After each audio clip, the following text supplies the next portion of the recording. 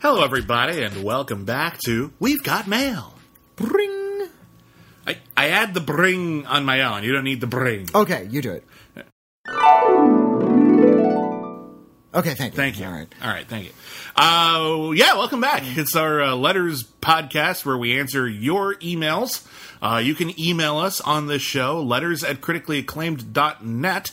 And, we respond to your responses to our various podcasts. Do you like the things we say, hate the things we say, disagree with the things we say, have questions about the things we say, have questions about trees? Or want us to say things about things. Thingies! Anything you want, The we're society of putting things on top of other things. If you're new, my name is William Bibbiani. I'm a film critic for The Rap and Bloody Disgusting, and everybody calls me Bibbs. My name is Whitney Seibold. I write for IGN, TV Guide now.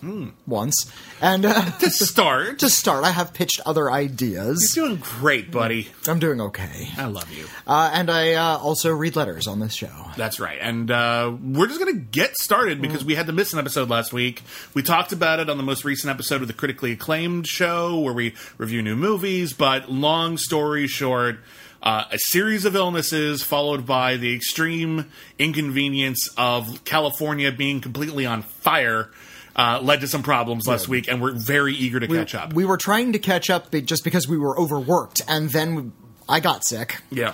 And then the state caught on fire, and that just sort of put everything at a dead halt for a moment. But we're back, and we're here to read your letters. And we're safe. If anyone was concerned and missed the last episode, we're fine, but it led to problems just across the board. Air quality, traffic, everything's been pretty bad. But we're fine. We're going to read your letters. Let's get started. Whitney, what are we starting with? We're starting with a letter from Jacob. Hi, Jacob. Hi, Jacob. Thanks for calling. Oh, and by the way, as always, if you want to write in, sign off how you want me to address you. I'm not going to read your name out of the subject line because you might not want me to say that. Indeed. Whatever you put at the bottom, that's what I'm going to read. You can put, like... It's okay if you want to come up with a cool pseudonym. Yeah, like Royal Knife Thrower, whatever you want your name to be. Knife Thrower hyphenated? Royale. Knife Thrower Royale. No, Royale, first name. Knife Thrower, one word. No hyphen. I was going to put a comma in there. But anyway, moving on. When to start with an aside, though, whenever Sorry, Jacob. Sorry, Jacob. We'll get to your letter. Whenever I mail packages to people, like via a mail order service, I always make sure to include like a cute, dumb nickname in their name so they know it's from me. You're an ass. Well, it makes it's actually handy around the holidays because they know which ones are from me and which ones aren't. Yeah, because they just throw the other ones away. I also gave myself a really stupid middle name that is instantly recognizable, so I know which ones I ordered and which ones a friend might have ordered to me. Okay, that makes sense. Out a little bit. Not that the other one's bad, but that one makes sense. So I'm not going to tell you what my imaginary middle name is because that's my password. But I recommend everyone do the same. Bone Cruncher. You can be Bone Cruncher. No, I mean... The one for my sister is Shark Destroyer. Well, if we're going up to Shark Destroyer, don't stop at Bone Cruncher. Yeah. Give me a good one. Moving on. Okay. Jacob writes, "Hello, gents. Bibbs, this may be your shot at a pilot for What Does God Need with a Podcast Anyway? Several times over the last few months, Bibbs has addressed the morality of Darth Vader, comparing him, rightfully so, to Hitler. On a recent episode of All Our Yesterdays, that's our Star Trek podcast. Exclusive for Patreon subscribers, but... available. Jacob is a listener, and it's available. Just make sure everyone knows. Bibbs talks about how Darth Vader turning on Palpatine wasn't sufficient to show the character redeeming themselves. Whitney agreed with this. Now, I know Whitney is a Christian, Methodist ? And Bibbs is non-religious, atheist ? Yeah, that's about right. Yeah. I am not about right. I am Methodist. Yeah, I'm atheist. Every once in a while, I lean towards agnostic on a rough day. Okay. So some days, come on, anything. Yeah, basically. My question, do you think someone as evil as Darth Vader or Hitler could be redeemed? Moral complexity. Giant moral question. Yeah, not should, just could. If so, what could Darth Vader do in his limited time to redeem himself other than killing Palpatine? For the sake of argument, Vader knows that he's about to die and can't stick around to redeem himself long term. I'll keep my comments off the air, says Jacob. What could Darth Vader have done to redeem himself? Okay, if Darth Vader wanted to actually, and all he has is the amount of time he has in the end of Return of the Jedi. By the end of Return of the Jedi, he will be dead. That's the parameters we're talking about. What could he do that, in my eyes, would say Darth Vader wasn't just a complex character, didn't have a good quality here or there, but actually redeemed himself. And the thing I will suggest is destroy the Death Star. Okay. The rebels failed to destroy the Death Star. Darth Vader did it himself. There you go. That's something where I would say, like, And he sacrificed himself to do it. Yeah, like, even then, I don't think it's cut and dry. But then I would say that is someone who is not doing something in his own self-interest. Because if you're saving your own child's life, that's an act of love. I'm not going to deny that. But there is an element of self-interest in there. That's a part of you. Right. So you're not saving some random stranger. There's a different level of altruism involved. So if he had saved the entire galaxy, at the very least, the Endor and all the rebels on it and everything like that, and the Ewoks and everything, like a whole planet to take over, to make up for destroying Alderaan. Yeah. And completely hobbled the Empire and essentially won the war for the rebels. More or less single-handedly. I would say there's an argument to be made that he redeemed himself. Okay. There's an argument to be made. Even then, I don't think it's cut and dry, but I would say there's an argument.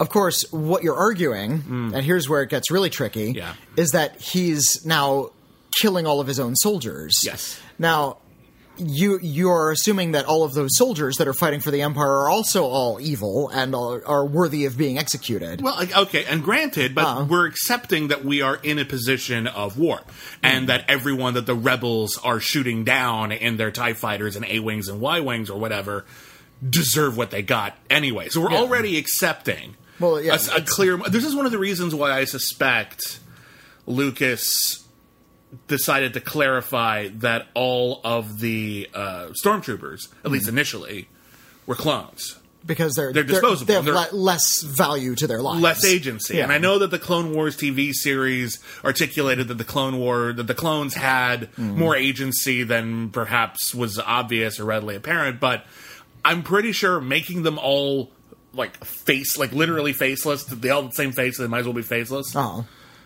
Was some attempt to make up for we're killing a lot of stormtroopers in this thing, and maybe some of them are conscientious objectors, maybe some of them are just doing this to put their kids through college. I don't know how it works. War is complicated, and not everyone enlists for the same reason. But when we're dealing with war, and a war over, not some, complicated political skirmish that, why are we even doing this? World War I, where everyone's like, wait a minute, why are we doing this again? What's our stake in this one? World War II, for example, we know why we're doing it. The American Revolution, we know why we're doing it. American Civil War, we know why we're doing it. So there's a certain moral certainty in that if this person is on the other side, they are standing in the way of goodness and right. I think because when George Lucas was making the original Star Wars in 1977, it was a dogfight movie. It was a World War II movie. Very clearly a World War II movie. Which was hearkening back to those cheapy serials that were made in the 40s and 50s, which were also World War II movies. Yeah. About sort of this very clear-cut view that American society had of war. And I think that's why a lot of people liked Star Wars. It was clear-cut. It was easy. And it came out, at a time when everything was really complicated and difficult. So a lot of people saying, oh, finally, we can have a war picture and not have to worry about the morality of it. Yeah, after all of the Vietnam War, horrors, after, and the incredibly corrupt reasons why we went into that war in the first place, after the Watergate scandal, after all of these, a decade of challenging blockbuster films about moral uncertitude, Star Wars was very refreshing, and it was good enough that you could take it seriously. It wasn't just some fly-by-night silliness, because the other thing that it's based on is Flash Gordon serials, which are ultra simplified as well. I mentioned that. Did you? I missed that. My bad. But then they made a sequel, then they made another sequel, and we're still in that mindset. There's good guys and there's bad guys, and the shades of gray aren't so gray.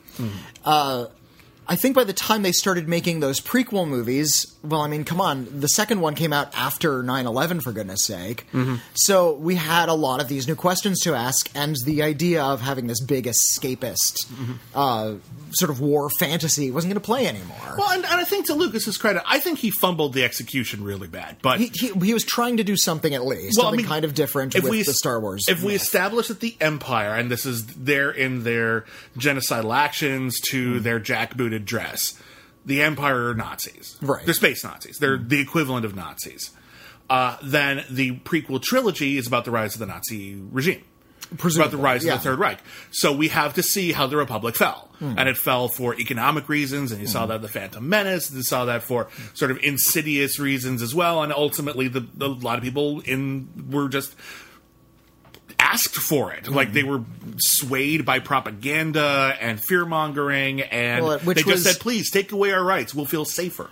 And, of course, the second and third movie came in the wake of the USA Patriot Act and all these other things that were going on with the George W. Bush administration. Some things that George W. Bush said are put in Emperor Palpatine's mouth, like, almost verbatim. I remember when Republicans were really pissed about that. They were just like, oh my God, you're calling Bush evil. And I'm like, no, I think you are. I think you're admitting it right now. That the president is saying evil emperor shit. Yeah. I think Star Wars is doing all that stuff. I just think it's badly presented in almost every way. I think, it's badly presented, and I think the quick, easy moral solution that George Lucas came up with in that second movie was the soldiers aren't people. The soldiers are clones, and who are they fighting? They're fighting robots, and they're not people either. Yeah, they're property. They're not true believers. They're not people who have complex decisions for why they have joined the Emperor's side. They're clones. And you're right, that is too easy. I agree. I think that does undermine the whole... It's really simplified, and it does. It's presented really badly, and it undermines a lot. Yeah. But I at least appreciate that George Lucas is trying to make a complicated war into something simple and morally clear once again, which is what the original films were. Yeah. But he's doing the not fun part. Yeah, and like the fun part of war is the hell is for heroes stuff and the Dam Busters and all these B movie action parables. We should not have gone to the politicians. It should have been just the soldiers. Probably would have been better, or at least politicians are subplots rather than exactly instead of the main characters. The problem is we've reached this point in film discourse where we're thinking very deeply about these pop entertainments right away. Like, even before we've seen them. I remember all the discourse about Joker before it even came out. Yeah. I'm old enough to remember that. And from like 2 months ago. No one was alive then. And now we're finally asking these questions. Well, what was the morality of Darth Vader? And we're saying the morality of Darth Vader is bad, and... He's a villain. What we're objecting to, you and I personally, is that Darth Vader has been taken by all of the ancillary stuff, by like the marketing and all the design and the shows and all this, and is turned into essentially a hero character. He's a supervillain, but he's the one everybody likes. Well, people talk about the tragic fall of Darth Vader. Maybe, but from what? He was a kid, and then he was a shitty teenager, and then he was a fascist. Like, it kind of moved pretty quick. There's no fall there. Like, I know the show shows you more stuff, but it's in the 1977 film. There's that Alec Guinness speech where he talks about he was seduced by the dark side. So we envisioned a fall, but that's not what ended up being dramatized. No, they went up dramatized. They ended up saying that Darth Vader was Luke Skywalker's father, like changed it around on us after the first film. True. And all of a sudden his arc is completely different. Very, very true. And again, I know the show shows you a lot of other stuff, but the show, like the Clone Wars show, where you see Anakin being more heroic, which I've only seen some of. I'm not going to pretend I've seen the whole thing. But what I can say with certainty is that it takes place after he's slaughtered women and children in Attack of the Clones. So the fall has already begun. So he's already on his way downward. But more than that... Every episode of the Clone Wars that we're showing to kids, like, look at how heroic Anakin is. That guy killed a lot of kids. Like actual children. Yeah. And the children, I killed them. Yeah. But it's not so much the people glomming onto the tragic fall of Darth Vader. It's the way he's been depicted as a badass. Yeah. Or as a war... Like, Darth Vader, like Luke Skywalker and Dad. And they're like just sort of playing around. Or... I know a lot when Rogue One was released. Rogue One, a movie I loathe, by the way. I don't loathe it, but I don't think it's a particularly good movie. There's a scene in that movie where Darth Vader appears in a corridor and just kills a bunch of people. And it makes Darth Vader scary again, I'll give you that. It makes him scary, but when I saw that film with an audience, they were cheering at that moment. Yeah. And I've heard a lot of people saying that's like an exhilarating, wonderful Star Wars moment when Darth Vader murders all these people. And I think people respond in a rather exhilarating way to Darth Vader's strength. They like him. They, after the first movie, he was such a popular character, they kind of made him into the main villain in the second film. Is it possible? And then all of the prequels were about him. Yeah. Is it possible that the response to Rogue One wasn't so much, awesome, Darth Vader is cool, I'm glad he did that, but awesome, Darth Vader, who has been sort of oversaturated and turned into a more heroic, anti-heroic, whatever you want to call it, figure, is the villain again? Possibly. We're That could acknowledging also be that he's just the villain now, because that's all he is in Rogue One. He's this phantom presence. Yeah. You know what I mean? But like, it's a Phantom Menace, you might say. Basically, but yeah, like that's all he is. He's the boogeyman in that movie. I would argue that if that's what you take away from it, I think that scene works fine. Perhaps, but that doesn't seem to be the response I'm reading from audiences. We can't control all the responses. I suppose no, we can't. I'm just commenting on what I've been seeing. So I think a lot of people are rooting for Darth Vader to be, quote, redeemed at the end of Return of the Jedi because I think a lot of people don't want to admit that their favorite character in this long-running film franchise is a gigantic murdering space Nazi. Yeah, if we redeem Vader, our fandom is justified. Yeah. Maybe. I think that's what's really going on here. Maybe that's the case, maybe not. Let's move on to another letter. All right, here's a letter from Cody Cannon. Hello, Cody Cannon. Hello. Dear Whitney and Rockmeister McCool. Thank you. With Dolomite Is My Name having recently come out on Netflix, which I loved, by the way. That was Cody, not me. Oh, no, I'm saying us too. We loved it. We just reviewed it. I was wondering what your familiarity with the blaxploitation genre was, since it seems to be right up your alley. Do you guys have any favorites or recommendations? I would like to recommend the film Black Shampoo. I actually haven't seen I've not seen Black Shampoo. To you both, if you have not seen it, the movie is hot garbage, and I love every minute of it. Black Shampoo is about a sexy male hairdresser that his female clients throw themselves over, who has to protect his secretary from a mob leader that she used to belong to. The cinematography is also done by Dean Cundey. Oh yeah, he worked a lot on those films. Yeah, Back to the Future, Jurassic Park, the first 3 Halloween movies, and The Thing. And I love the tagline, he's bad, he's mean, he's a lovin' machine. Who wouldn't want to be down to watch this movie? Thanks for taking the time to read this email, even if it doesn't make it onto any podcasts. It did! Yay! Okay, so the blaxploitation genre, we touched upon it a little bit when we talked about Dolomite Is My Name. I am not an expert on the blaxploitation genre. It is a broad genre. Most of the films that are considered officially in the blaxploitation genre were made in the 70s and early 80s, but they were churned out. They were low-budget productions. They were made en masse, and good for them. That's great. But as a result, I haven't seen a lot of them. I haven't seen the Black Alley Cats or Black Cobra or Black Devil Doll from Hell. Oh, actually, that one's a little later. But I have to admit, I haven't seen Sweet Sweetback, which I know is a big hole in my education. But I have seen all of the Shaft movies, including that new horrible one.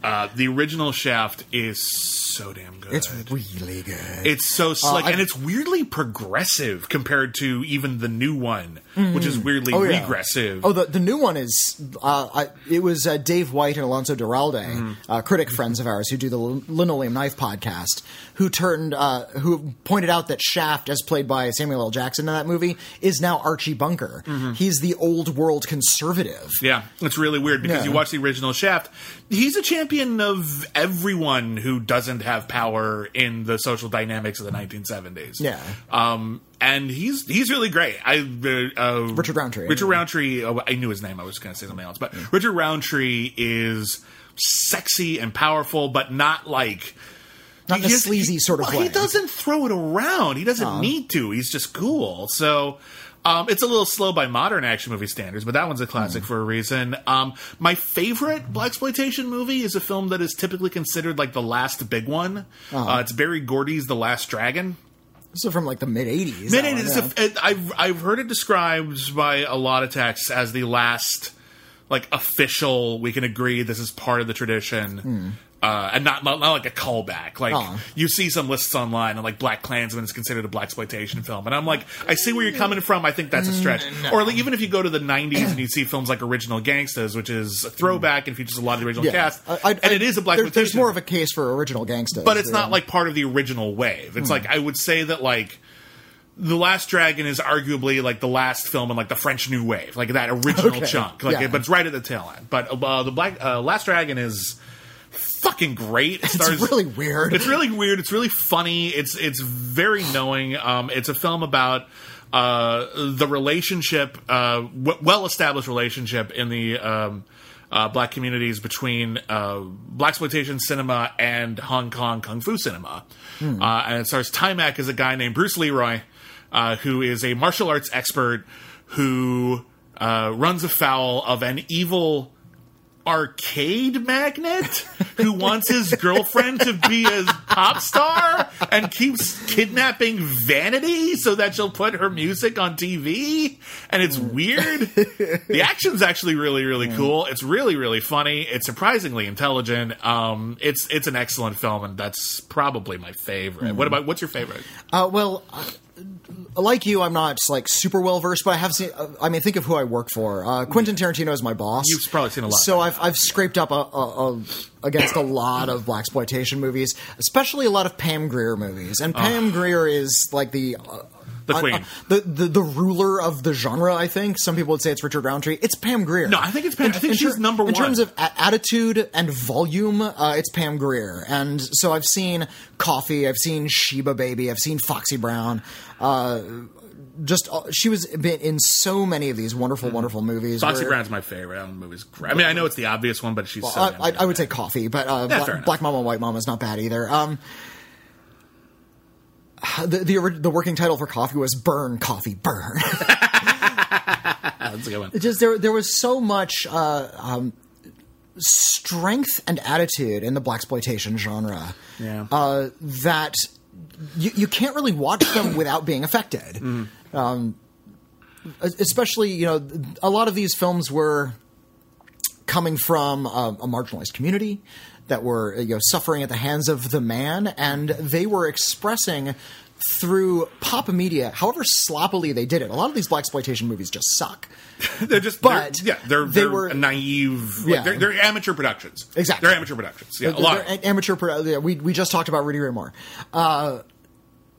The righteous indignation behind even the worst blaxploitation movies is palpable and infectious for every audience, I would say.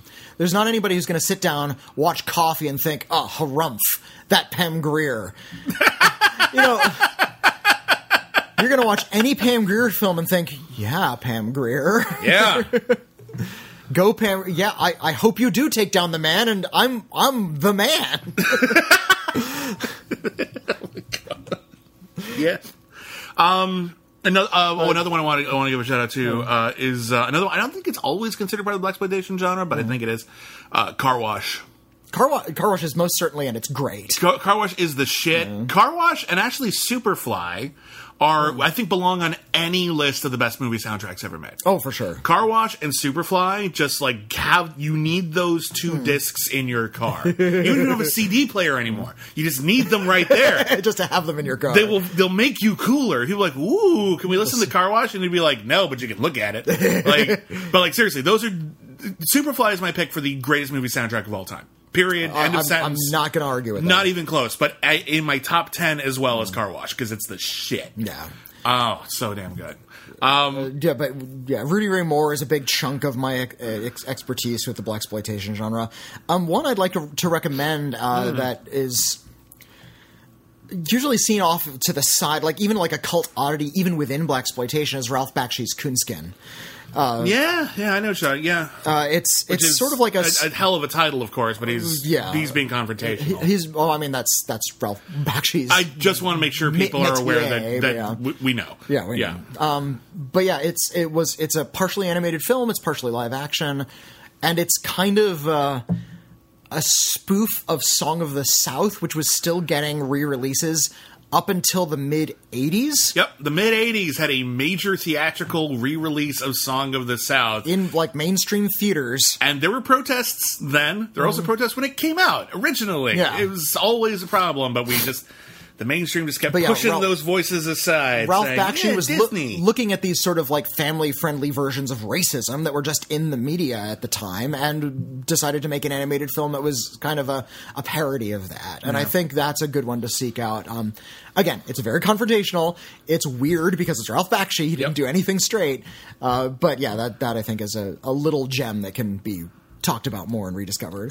Anyway, we hope that helps you out. There's actually what's the name of that great documentary that they made about blaxploitation cinema like 10 years ago? Oh, it's not just Badass. No, Badass is. Oh no, that was about the making of Sweet Sweetback. Yeah, which is also good. But hold on a second, I just want to make sure I recommend this because it's a really great broad overview of the genre. It's Badass Cinema. Badass Cinema. Okay. Yeah, there's Badass, which is, of course, about Sweet Sweetback's Badass song. And then there's Badass Cinema, which came out in 2002. And it's really great. It's a really, really great documentary, and I highly recommend it. Yeah. All right, let's move on. But yeah, Rudy Ray Moore, Superfly, all the famous ones are out there. Yeah. Anyway, here is a letter from Kenny, and this is from a little while ago. Okay. Hi, Bibbs and Whitney. Hello. On a recent episode of The Two Shot, in your discussion of Gods of Egypt, you briefly discussed Alex Proyas' film Knowing. Ah, yes. You mentioned that it is actually a very thoughtful and ambitious movie that perhaps didn't quite stick the landing. I agree, and it got me thinking about other films I really love that are also flawed, but intelligent and ambitious. One that came to mind is Darren Aronofsky's film The Fountain. I've always loved this movie and have been fascinated by all the themes and big ideas he was shooting for, although I'm not quite sure it comes together coherently. Are there other films like these that you love or would simply recommend, also while recognizing their imperfections? Thank you, as always, for your constant enthusiasm for movies. You have a unique voice in the online film community, and I will continue to be a fan. Best, Kenny. Well, thank you very much, Kenny. I appreciate that. I actually...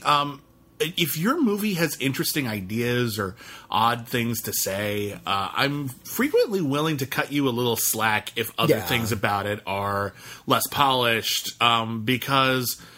we need new ideas. We need new imagery. We need new concepts. We need new themes explored, or at least in significantly different ways. So a lot of the movies that I've recommended over the years are movies that have a little bit of a caveat. Case in point, Jupiter Ascending, which I think is a really thoughtful treatise on economic woes throughout the ages in a sci-fi backdrop. It's about the history of the ruling class, essentially. It's a political story. It's a political story. It's also a very subversive take on the sort of princess fantasy movie. Like, it's basically the Princess Diaries if Julie Andrews was Space Hitler. Like, that's like that's an interesting thing.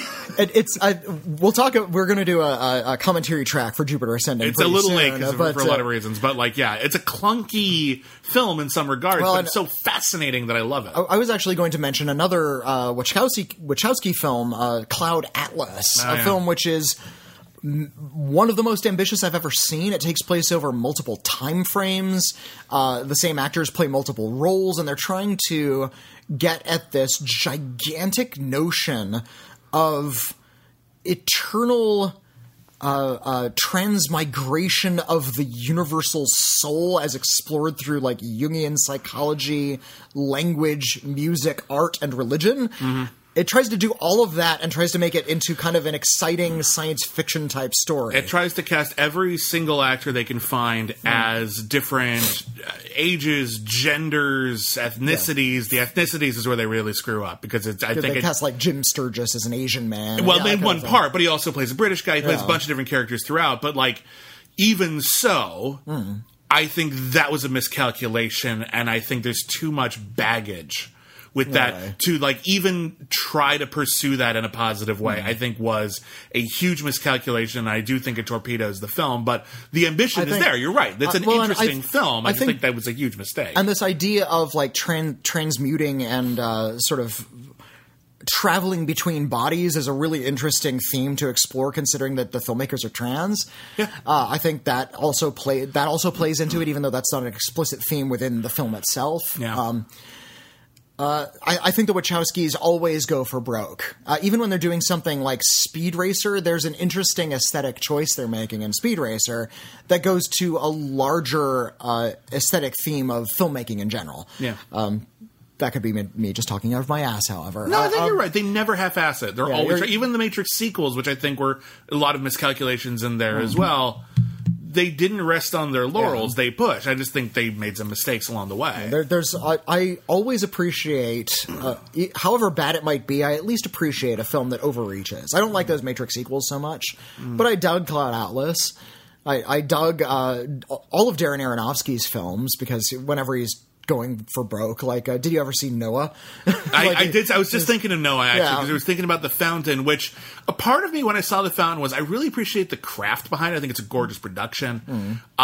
When I started seeing how all the pieces were coming together, because it takes place in 3 separate timelines, the past, the present, the future. And once I saw how those pieces were coming together, part of me was like, oh, I get it. And then there was another hour left. So that's the tree. I just thought it was too much for too simple a concept, but I know why a lot of people like it. It just, for me, I just thought it like kind of ran its course pretty quick, and maybe it would have been a better short than a feature. But I was thinking of Noah. Noah is one of the most ambitious historical epics, I think, of the decade. Oh, for sure. It's a big old mess, but it's an attempt to turn the Bible into something mean, like just really go all full Old Testament on it, in all of its ugly glory, and I mean that in the best possible way. The Old Testament is a hell of a read. It's also it's coming from a Jewish filmmaker. Darren Aronofsky is Jewish. He doesn't have the New Testament to temper that Old Testament wrath, so he's just telling a straight up Bible story with rock monsters. With as was in the Bible. There were rock monsters in the Bible. Fallen angels. That's how he envisioned them. He envisioned them as covered in rocks. Like they were burdened by the weight of the earth. They look like the Inhumanoids. Come on. They look exactly like the Inhumanoids. That's Darren Aronofsky's Inhumanoids I don't want a film based on Inhumanoids, but this will do. This is the Inhumanoids movie I always wanted. And then he went and did another freaky Old Testament biblical allegory with Mother. Another really ambitious film that nobody was on the same wavelength as that movie, except for like 4 critics, and I was one of them. There's like a handful of people who really like that movie. Yeah, it's really disturbing. Yeah. Again, we like movies that take a big swing, and if they don't entirely connect, well, bless you. Better that than just going for mediocrity. Yeah, and there are some filmmakers that take big swings a lot and land a lot. I feel like Spielberg does that. A lot, yeah. His films, his later films, I'm referring to films like The Post and Lincoln. I think he's making these very important, powerful, very modern political points with these history dramas. And I think he's doing it in such a subtle adult way that a lot of his old audiences that are expecting action from him aren't necessarily looking for it. Well, I'll give you an example from Spielberg right now that I think is an underrated film that has lots of interesting ideas, and people did not go for it. The BFG. There you go. The BFG is a very sweet movie, and it is a movie about the accumulation of dreams and the importance of friendship and kindness and silliness in a world where people are literally monsters. The plot is barely a plot. Like it's a series of events, I'll give you that, but like it's not really a conventional film by any standard. It's odd looking, it's full of heart and not much else. But I think attempting to turn a blockbuster movie, or at least an attempted blockbuster movie, into something sort of meandering and kind was a really big swing from Spielberg, and I'm disappointed it didn't find a bigger audience. It's a bit of a jumble, but I think it works. I think, and it's hilarious. It's very funny. Mark Rylance plays the giant in motion capture, and he gives a good motion capture performance. Mark Rylance is one of the best actors we've got, but yeah. They capture, I'm not going to say like captured the spirit of Roald Dahl, because Spielberg, not in a million years, was ever as bitter as Roald Dahl. No, Roald Dahl is a jerk. Yeah. He was not apologetic for it. I think if you really want to match a director who's like right up Roald Dahl's like sensibility, you get somebody like Terry Gilliam, somebody who's actually incredibly cynical. Yeah. But I think he understands a certain kind of innocence that Roald Dahl valued. Yeah, Roald Dahl valued innocence, but I think he also understood that the evil giants, with names like I'm trying to even remember it now. Tongue Crusher. Yeah, Bogtrotter. No, Boris Bogtrotter was from Matilda. But all these really ugly, gross names, and they would eat children and everything like that. I think Roald Dahl thought that was part of the fun, and I think, ooh, I want to see those evil snatch up and eat children, evil giants do terrible things. And I think Spielberg only saw them as villains. I mean, we had a good time putting them on screen, but yeah, I think Roald Dahl took a little bit of wicked glee in that carnage. Right. So it's a little different, but anyway. I feel like nobody's gotten Roald Dahl just right yet. In film, that is. The closest might be Fantastic Mr. Fox, weirdly enough. I would say it's Fantastic, which is a very loose adaptation. It's incredibly loose, but it has that weird kind of embittered spirit. Yeah. And it also recognizes that the protagonist is kind of a deviant jerk. He's a fox. True. For me, excuse me, I think the closest we've come to nailing Roald Dahl in a film is The Witches. All right. I think the only thing The Witches screws up is it goes for the mega happy ending. It goes for the mega happy ending, and I don't like the boy.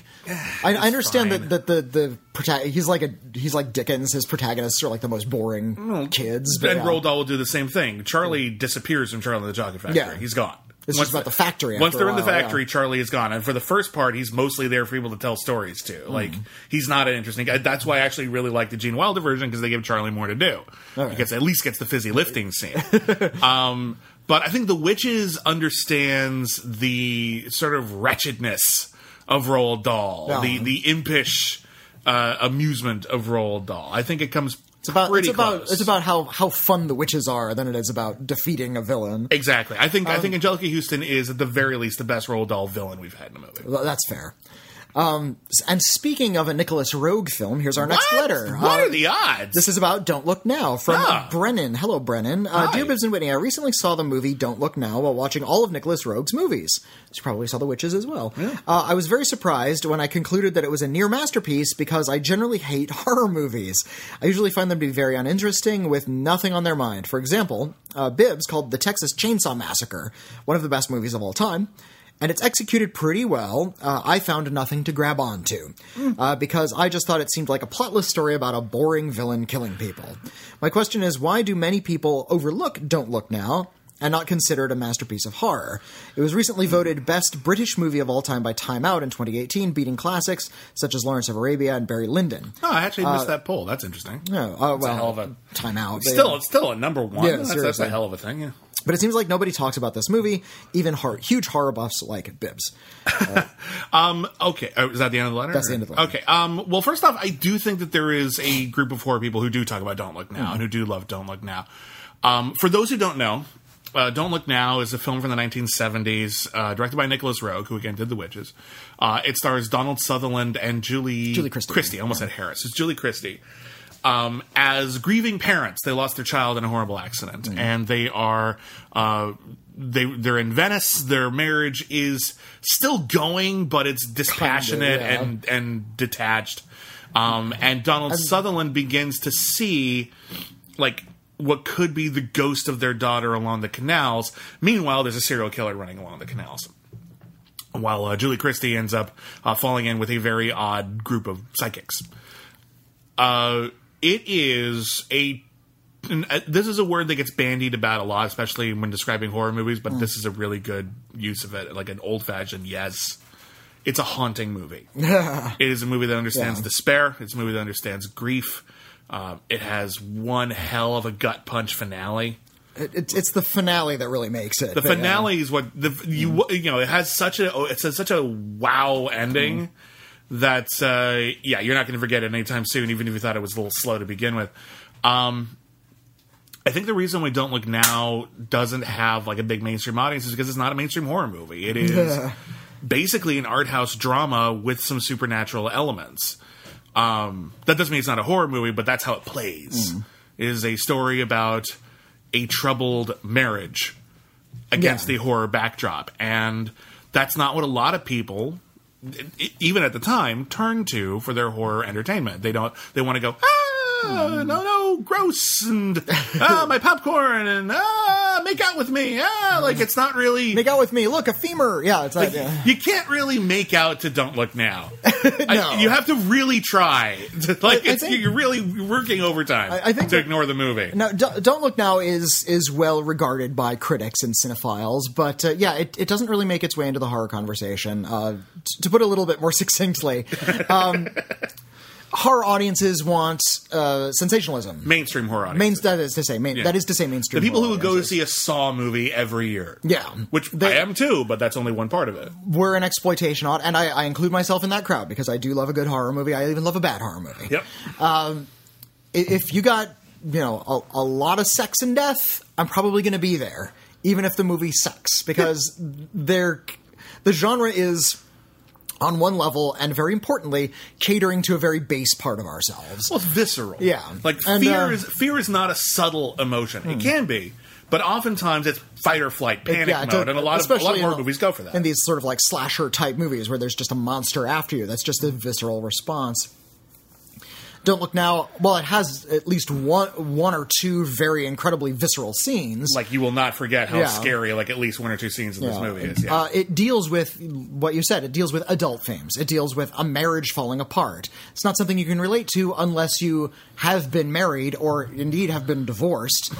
You're not going or at least been around it. Or at least, your parents have. Or maybe you've witnessed but a lot of, like, exploitation audiences do tend to skew a little bit younger. You don't have to be an adult to enjoy a monster chasing after you. You can be a 14-year-old just saying, hey, look, breasts and blood.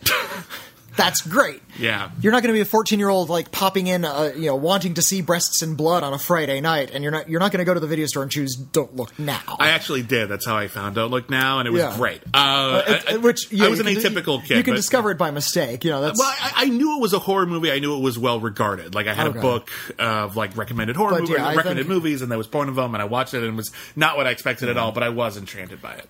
Even when you compare it to something that's kind of sophisticated, but is also kind of a thriller, something like The Silence of the Lambs. Yeah. That's a little bit more adult. That's a lot more nuanced. That's about sexism in a lot of ways. But it's also kind of an airport novel as well. But it's an airport novel story. It is about a killer, and you do get a lot of those exploitation elements. There's a severed head in a jar. Yeah. There's a lot of like really exciting, visceral things in a movie like that. Don't Look Now is so restrained that you only have the adult anxiety to latch onto, and I think only a certain kind of audience is going to be drawn to that. Well, it doesn't make the online lists because 24-year-olds are writing those lists. That's 100%, or at least we're writing lists for 24-year-olds. And that's also part of it. And I think it touches upon an issue that goes even beyond the horror genre, which is that a lot of discourse, a lot of cinematic discourse, a lot of film criticism, recommendation lists, etc., is geared towards younger audience members, people who are being introduced to things for the first time, which is important. We need that constantly. We need to reevaluate things for younger audiences. But also, it's just generally perceived, as it is in Hollywood, that young people is where the money is at. Yeah. And as a result, that's who we cater to over and over again. Like, will kids want to read about this? Like, but then they put out something like Something's Gotta Give or My Big Fat Greek Wedding, and women over 50 are driving to these things in droves. It's exactly. like, who would have thought? Everybody knew. That's the thing. Just make more movies. The kids that we're catering to now will hopefully still be alive in 20 years, and they're going to want different movies about their experiences as adults eventually. There will always be an interest and a market, even as for older people. It's what we call 4-quadrant movies. For, action movies and flights of fancy and tawdry horror films. There will always be a market for that. But there is also a market for movies about adults and adult problems. This is one of the reasons why the 1970s is what's such a fascinating decade for cinema, because a lot of the hit movies, and if you adjust for inflation, a lot of the most box office successful movies of all time, like in the top 10 or 20, were in the 70s, and they were made for adults. Yeah. Godfather is a movie that has some obvious appeal to young people, but its themes and its characters are going through adult issues. The Exorcist, she vomits pea soup, but that is a story about adults wrestling with secularism. Sure. Like, that's... It's a complex story for adults. The Exorcist is not that scary.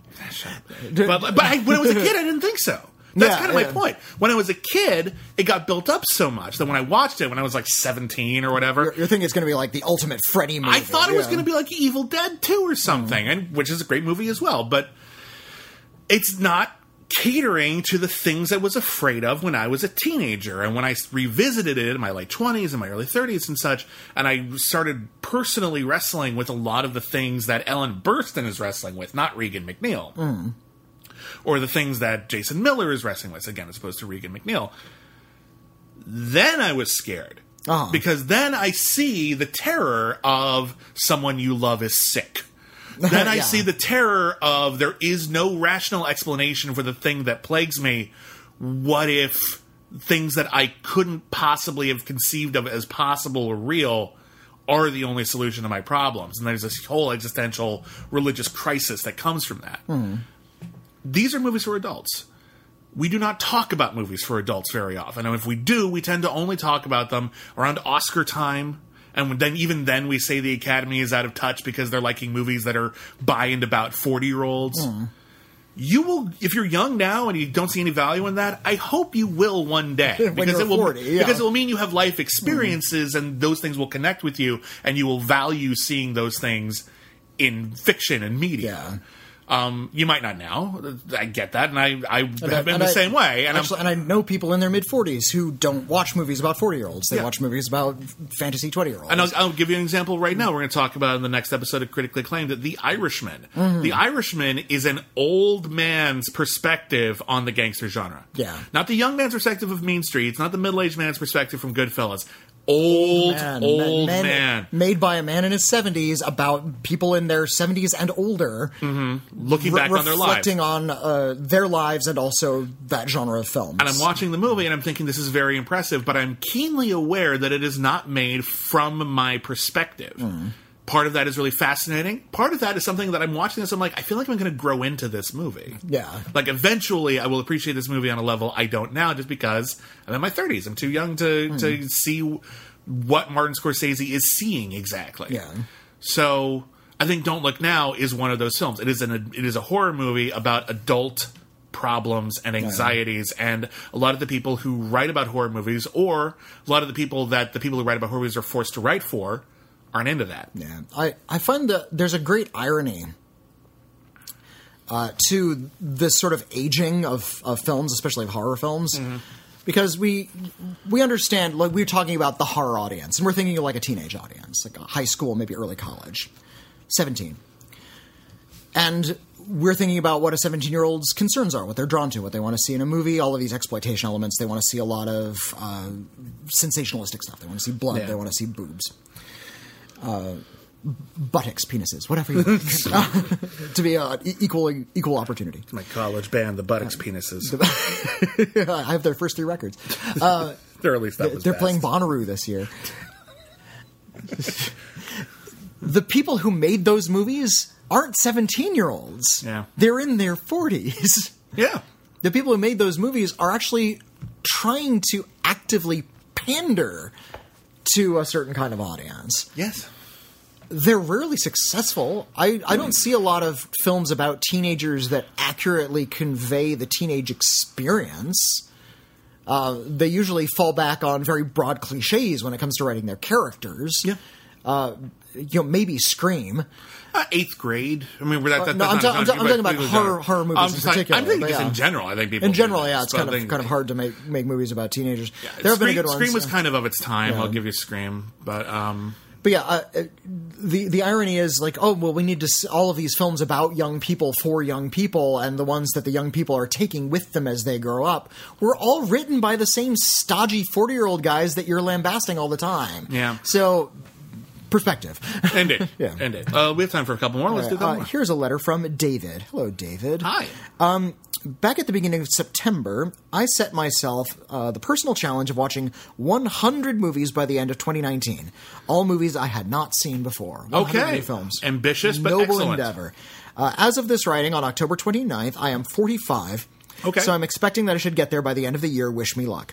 Good luck, sir. I like this sort of film aficionado version of Brewster's Millions. You just gotta get through as many as you can after a while. Anyway, I noticed whilst planning out what I would watch that Happy Death Day was added to Netflix here in the UK.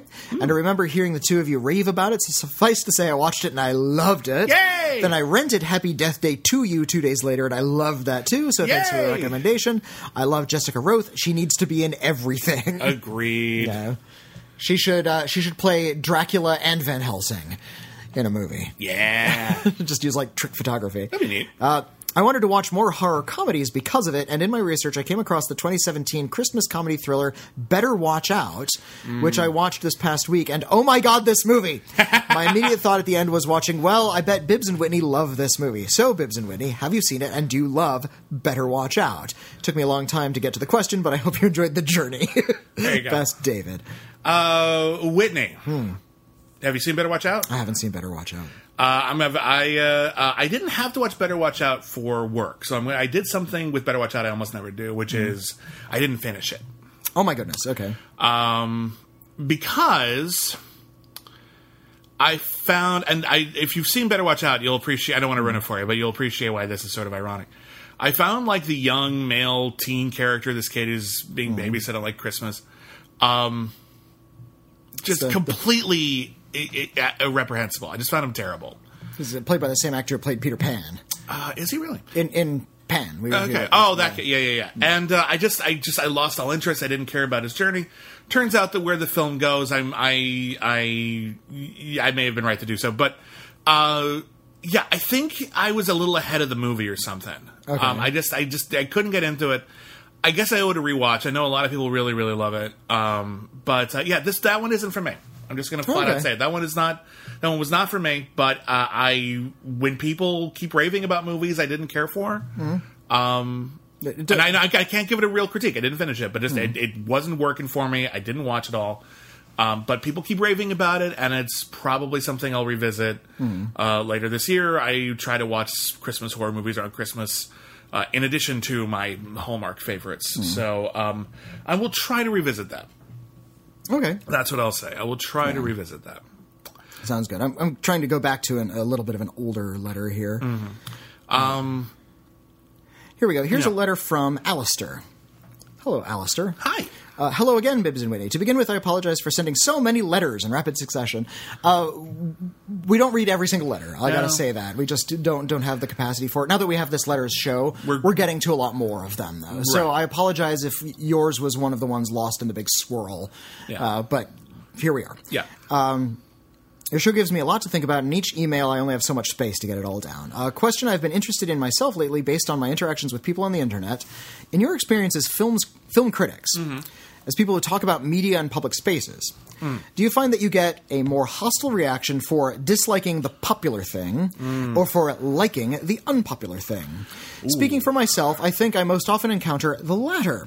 That might be just a consequence of the circles I tend to travel in online, but I'd be interested in hearing what your thoughts are based on your much more extensive experience of this. As an addendum, I can understand the former position much more easily. People make the fiction they consume an element of their identity and interpret criticism as a personal attack. But what do you think informs the latter phenomenon? Why do you think people badly react when somebody likes something that they don't? Thanks again for all your great shows. I'll try my best to stop inundating you in the future. Don't stop inundating me. We might not read every email, but keep on writing. By all means, if it makes you happy, keep on writing, and we'll read what we can. That's an interesting question. And it's something that we talk a lot about on Twitter, but we don't necessarily talk about elsewhere. Critics get a lot of hate mail, not just comments, emails. My most recent death threat came because, well, not so much a death threat, just an impassioned plea for me to kill myself. Hooray. Came because I didn't hate Doom Annihilation. I gave it like a 2-star review, 2.5 tops. And I was told that because of that, I should kill myself. That's an email I got. They took the time to write an email. That's passion, man. And that's a curious one because Doom Annihilation kind of has a circle in the video game community. Well, the original, so that has like a built-in audience. The video game, I've played the Doom games. Okay, the Doom Annihilation is not a bad adaptation of Doom. It captures a lot of the Doom stuff. It's cheaper, but it's more accurate to the games than the Dwayne Johnson movie, which apparently has a big cult following, which baffles me because I recently rewatched it like last year, and it holds up so badly. It is not. Like, it's worse than I remembered, and I didn't remember it being I wouldn't good. even say it held up because it wasn't holding up anything before. It was just fair bad from the start. Like, it just doesn't work. So I was really shocked. I thought I was like catering to the majority here, where we all agree that Doom the movie kind of sucked. Apparently not. But I think the thing, and when we talked a lot about how the things that we love have over the last few decades, culture has encouraged us to take the things we love and make them part of our personal identity. Get a tattoo of Star Wars, for God's sake. That kind of thing. And there's nothing inherently wrong with that, but it leads to some ugly things. From a marketing perspective, it's just successful marketing. I forgot. I think it might have been Scott Mendelson in Forbes who wrote when Jurassic World, the first Jurassic World, came out, and all of a sudden it made $500 million in a weekend, which never happened before. Yeah, and after like a middling one too, like Jurassic Park 3, it's actually good. Like, it's fun. It's a dumb movie, but it's fun. Like, no one cared. Sight better than The Lost World, anyway. But yeah, everyone suddenly cared about Jurassic Park afresh, and this new movie came out. Everybody saw it. Everybody. I ostensibly loved it. Had a good time. Anyway. I think had a good time. Had a good time with it. I had a good time with Jurassic World. It's a dumb movie, but I had fun watching it. The idea, and all like the next day after its opening day, even like maybe on its opening day, they said, okay, Universal has greenlit several more of these Jurassic features. They're going to do a new ride. They're going to do a lot more tie-ins to their theme park, other tie-ins to their theme parks. And the idea is, whenever we have a success, we can't just have a success. There has to be this it's like that huge success was this gigantic wedge into the heart of the culture. And the companies are moving in to entrench themselves permanently. I think that's been like Disney's sort of strategy this whole time. Yeah, I agree. They want to make sure they're deep in the middle of your heart from an early age. So you think of the company as something kind of warm and special, even as they do whatever they do aggressively business-wise. Yeah. I wonder if Walt would have liked that. I think he encouraged that sort of thing. You think so? I think initially he was just making movies for kids. I don't think he was trying to I don't think he was thinking multi-generationally the way that the corporation is now. So maybe not. I don't know. Maybe you look at lists of like genres in video stores, and Disney is a genre now. It's a company. It's just one studio. It's a slice on the Schmodown wheel. It's the only studio that has its own slice. Yeah, Universal doesn't have that. Yeah, Disney is considered. Janus doesn't have that. Disney is considered an imprimatur. Imprimatur, yeah. Well, whatever. It's considered like a stamp. Yeah. Disney has its own stamp. And it's a corporation, for fuck's sake. Yeah, and I think that kind of rather insidious marketing in order to worm their way in very deliberately and own your nostalgia. Right. So they are constantly bleeding money out of you so you can have those good feelings again. You're right. Well, it's just pretty insidious. That's my whole point. My point, and I was getting to it after I. Sorry, I was ranting there. That's fine. We established a baseline, and I think we can all agree that to one extent or another, as a cultural thing now, a lot of people define themselves by stuff they love, whether it's sports or Doctor Who or Star Wars or Downton Abbey or whatever. Whatever it is. There's nothing horribly wrong with that, but it puts blinders on us. I think the inverse is also true, and I think a lot of times it's easy to define yourself by what you hate. It's green eggs and ham. It's very simple. It's green eggs and ham. You are told over and over again, it looks unappealing.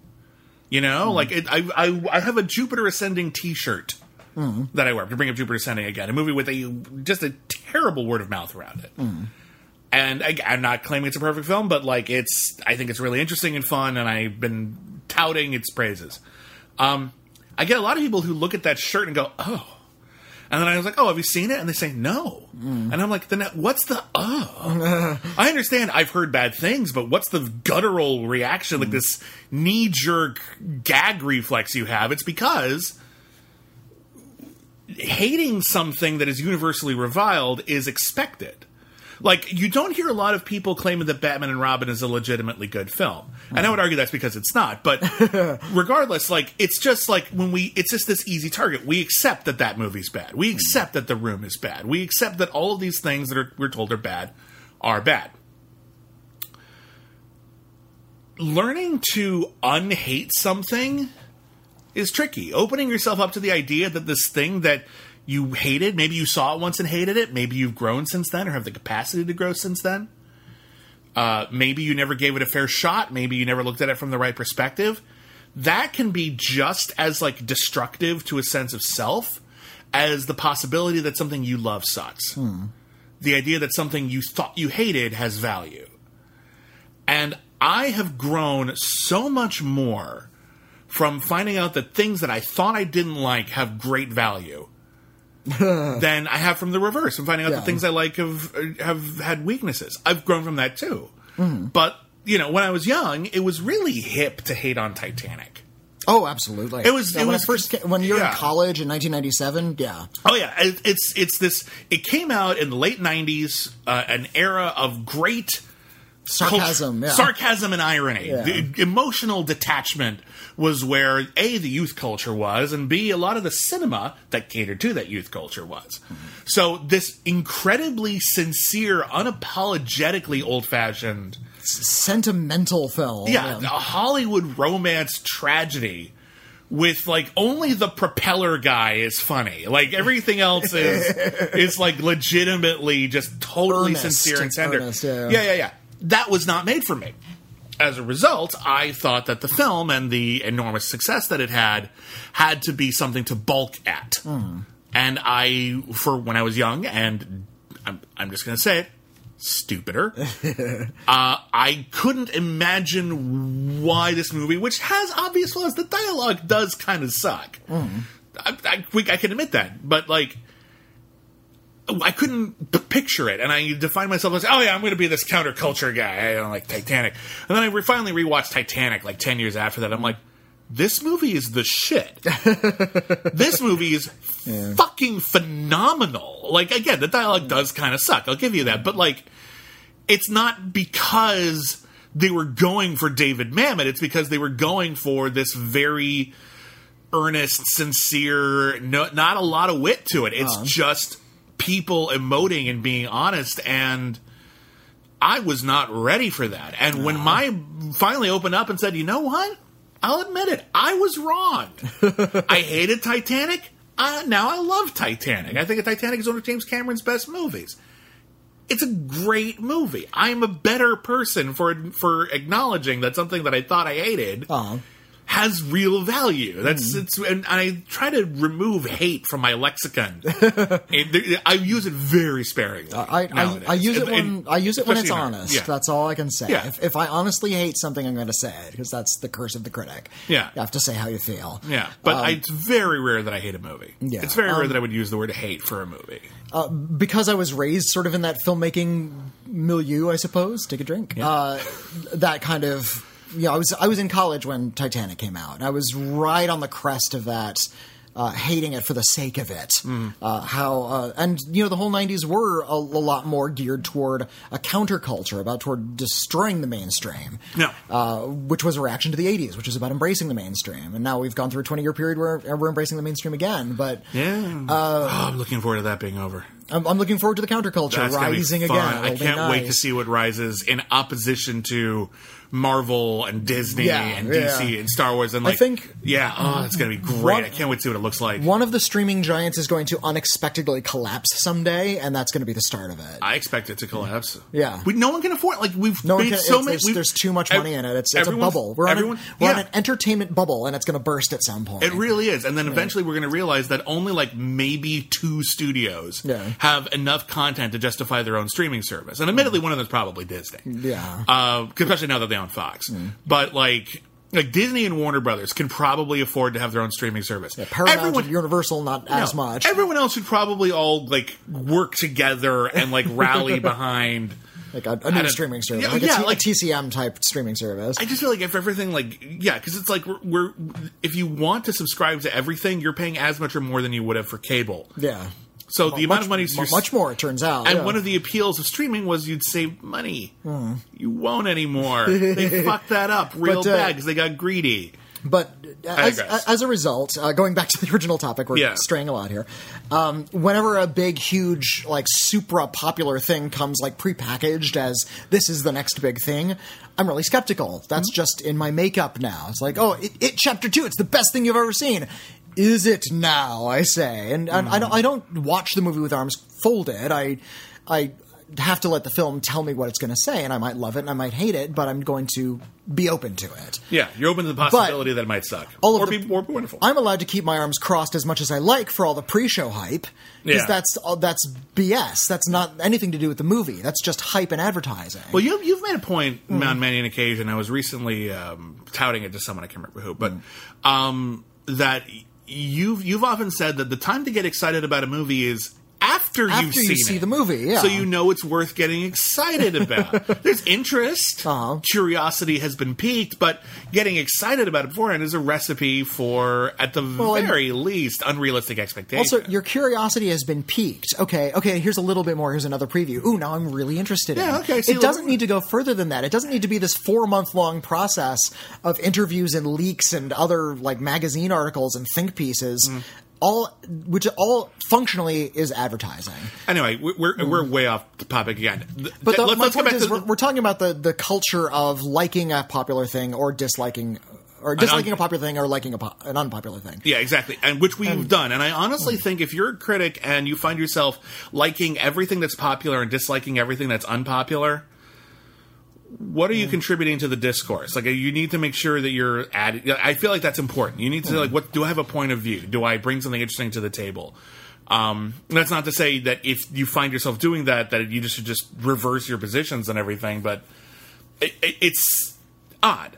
Because I feel like people are people and they're idiosyncratic and have weird tastes. Every individual person has something that they like that is outside the mainstream or something that they dislike that is in the mainstream. And I think any decent critic finds themselves doing both, at least sometimes. Yeah. So every once in a while you champion something that everyone else says sucks, and every once in a while you say something sucks that everyone else champions, and as a result, you stand out. You're the one splat on Rotten Tomatoes. You're the one fresh on Rotten Tomatoes. And all of a sudden people are like, who's this guy? Or gal? Or whatever. Like, who's this person who dares to be different? You're Homer Simpson in the pink shirt. Like, how dare you be different? These color monitors are paying us. And that's something that is actually kind of scary because it's so easy to target people it's easy to online target nowadays people for abuse, trolling at least, or worse. And of course there's all the assumptions that you're not being honest, that you're just doing it for negative attention. We're critics. We're going to get negative attention no matter what. Also, negative attention sucks. It sucks. And also, anyway, it's not our job to reflect popular opinion. I say that a lot. And I think even the best critics aren't necessarily going to know what a big hit is going to look like. Sometimes I'm really surprised. Yeah. Like, I love a movie and I think everyone else is going to love it too, and then I see the reviews and I'm like, I was alone on this? I thought we all had a good time in the theater. I thought Valerian would be a hit. I honestly did. I thought critics would like it. Yeah, I thought people would really kind of glom onto this thing. People ignored it in droves. No critic, I think, however good they are, is actually going to have that power. If they were, they would be film executives. They'd be producing the films. They wouldn't be reacting to them. Yeah. Every once in a while that shift does happen, but it's pretty rare. What is popular and what is unpopular shouldn't really matter to a critic. No. They're just going to say what's what. And of course, yes, there's the temptation to be a contrarian. That's a real thing we contend with. Yeah, every once in a while. Every once in a while. Because you have a contrarian point of view, and then you want to like, well, I'm on the outside here. I can push it and be a little loud about I want to be heard because everyone else is saying something else. I'm one of the only people saying this other thing. So please listen to me. I'm going to say it in an obnoxious way. Well, try not to be obnoxious, but like we will write an editorial very pointedly saying, hey, listen, there's another perspective here. I really want to espouse it. But yeah, people think that you're just trying to be different, which people somehow equate to bad. No, they think you're being dishonest. Like you actually liked it, but you're saying you didn't. I know. There's also I had another point, but in any case, I feel like I get it just about equally. Okay, I feel like I get just as many. I feel like a good day for me online is when I get accused in the same day of hating Disney and supporting Disney too much. And getting paid off by Disney. Yeah, like if you're accused of both things, I think you're probably doing it right, because that means you're being honest about the things that work and you're being fair with your criticism. You are being critical, which is a lot of people are like, oh, critics should only support the things that they love. That's part of it. You should also say when something sucks, especially if it's a big popular thing, because you know it's like punching upwards. Well, yeah. What is this thing telling to the populace in general? Anyway, do we have room for one more letter? Last letter. This is actually a letter from somebody who has been going back and listening to old episodes of the B Movies podcast. Oh, don't do that. You sure? Yeah, don't. No, don't go back. Don't go back. We're better people in podcasts. A lot of our podcasts are still up on the mandatory.com website. I know. It changed brands, but our podcasts are still up. I know. There. Moving on. Anyways, dear Bibbs and Whitney, since I can't get enough of you two, my journey through your entire back catalog continues. I'm currently finishing up with the B Movies podcast for the second time. Wow. So they know what they're getting through. Okay. This time I started with the final episode, and I've been moving back ever since. Right now I'm on episode 135 of the B-Movies podcast, so there's still much Bibbs and Whitney greatness to look forward to, although the earliest episodes are no longer available on Mandatory. They're not, yeah. Anyway, it's a really fun experiment to observe how you've evolved as film critics. I hope we have. Got it. Hosts, entertainers, and as far as I can tell, people. Bibbs, you used to be so raunchy. I was told to be raunchy. That was kind of a mandate from above. We were told to be like, teaching ourselves to cuss more than we ordinarily did. Yeah, we were told to be more Howard Sterny early on, and I wish we cussed a lot. We weren't so pervy. I'm glad that never kind of... We tried not to do that. We talked to, we weren't like super lascivious or anything. No. I wouldn't have wanted that. It's also interesting to hear how your discussions of various movie news, quote, how much has changed. One of the most striking examples is your reaction to Time Warner rejecting a takeover offer from Fox. It makes you think, doesn't it? I wrote down what you said. William says, this doesn't shock me. I think it was bound to happen. Hugh Jackman even joked about this when I interviewed him for X-Men Days of Future Past, when we were talking about how he wants to be Old Man Logan. This was before he played Logan. One day. In the comic, Wolverine fought the Hulk. I said, it's too bad you won't get to fight the Hulk. And Hugh Jackman said, dude, when I'm old enough to play Old Man Logan, everything in the world is going to be owned by one corporation anyway. Fair point, Hugh Jackman. Well played, Hugh Jackman. Whitney responded by saying, this is just a sign of the apocalypse. Well played, Whitney. And fittingly enough, the next X-Men film was called Apocalypse. Whitney, or people with money wanting more money. I'm not fine with it, but I'm a little bit at peace with it. Here's what bugs me about it. I saw multiple articles talking about how if this had happened, Superman and the X-Men could be in the same movie. That's the most important thing? B-Movies Podcast, episode 181, 21st minute. Yeah. Your unofficial archivist, Adam. Thanks, Adam. I don't remember that news when Warner and Fox were going to merge. So long it was ago. A while ago. It was 2014 that happened. The news cycle is so absurd. And it didn't happen. So, it's easy to just forget about it. But that did almost happen. I remember that. I remember it now, but we were even a little bit skeptical of it in 2014, and here we are, 2019, and it happened. Yeah. Disney buys up Fox, and now everything's just sort of collapsing in on each other, and all the headlines are about two fictional properties can now interact. It's like, that's the most important thing, is it? Well, again, they're catering to the young demographic and the people who are older and have other concerns beyond that. Not that that's not interesting. It is interesting, but it's only one thing. It's only one small element of a larger story that largely got underreported and presented as this awesome thing. You may never be allowed to see aliens in a movie theater again. Yeah. That's a thing now. Because Disney owns aliens. Matt Zoller Seitz wrote a really terrific article about, and a really well-researched article as well. He talked to a lot of movie theaters about how Disney bought up the Fox catalog, and because they've always been really stingy with their archive,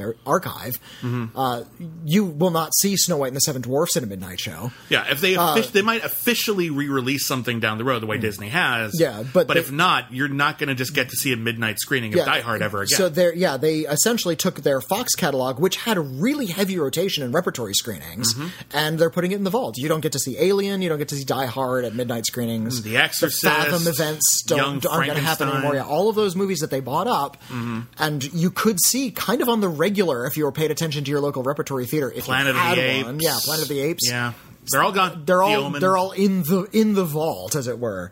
which is just to say manufactured scarcity. There's no vaults. Like, they don't Yeah. there's not a big steel door somewhere with a bunch of film prints in it. Yeah, so and as a result, they're driving people to their streaming services, which is what they can do now. It used to be they put things in the vault so that when they did release them on home video, there'd be a big buying spree rather than just business as usual. Yeah. I can choose to buy this or not. Because they'd say, and after this, it's gone forever. Yep. Until the next re-release, But which now- might be in like 7 years. So you gotta get your copy now. But now it's you either pay for Hulu or you pay for Disney Plus, or you don't get to see that, and you'll probably never get to see it in the theater ever again.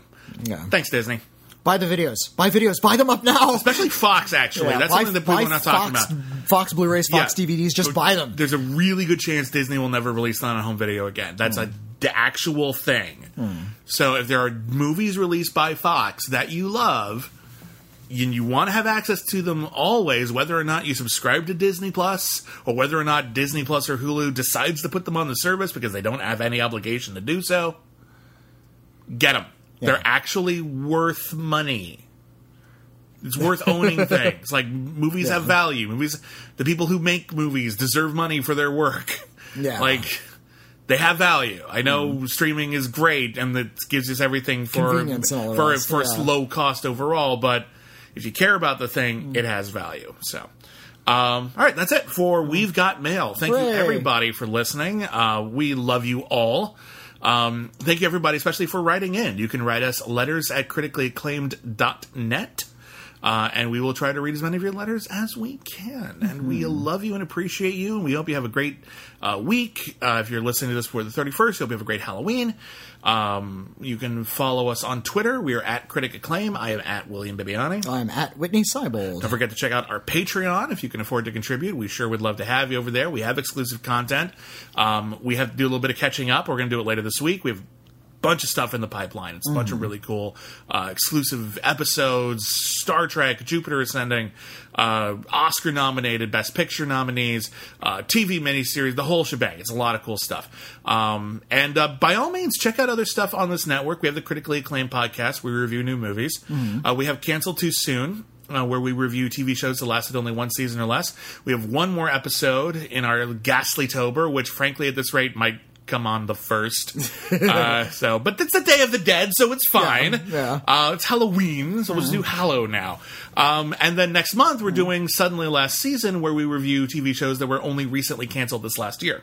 Yeah. And we have some cool stuff lined up, including stuff like Tuca and Birdie and Swamp Thing. So, again, thank you, everybody, for joining us. You're awesome. And sincerely, Bibbs and Whitney.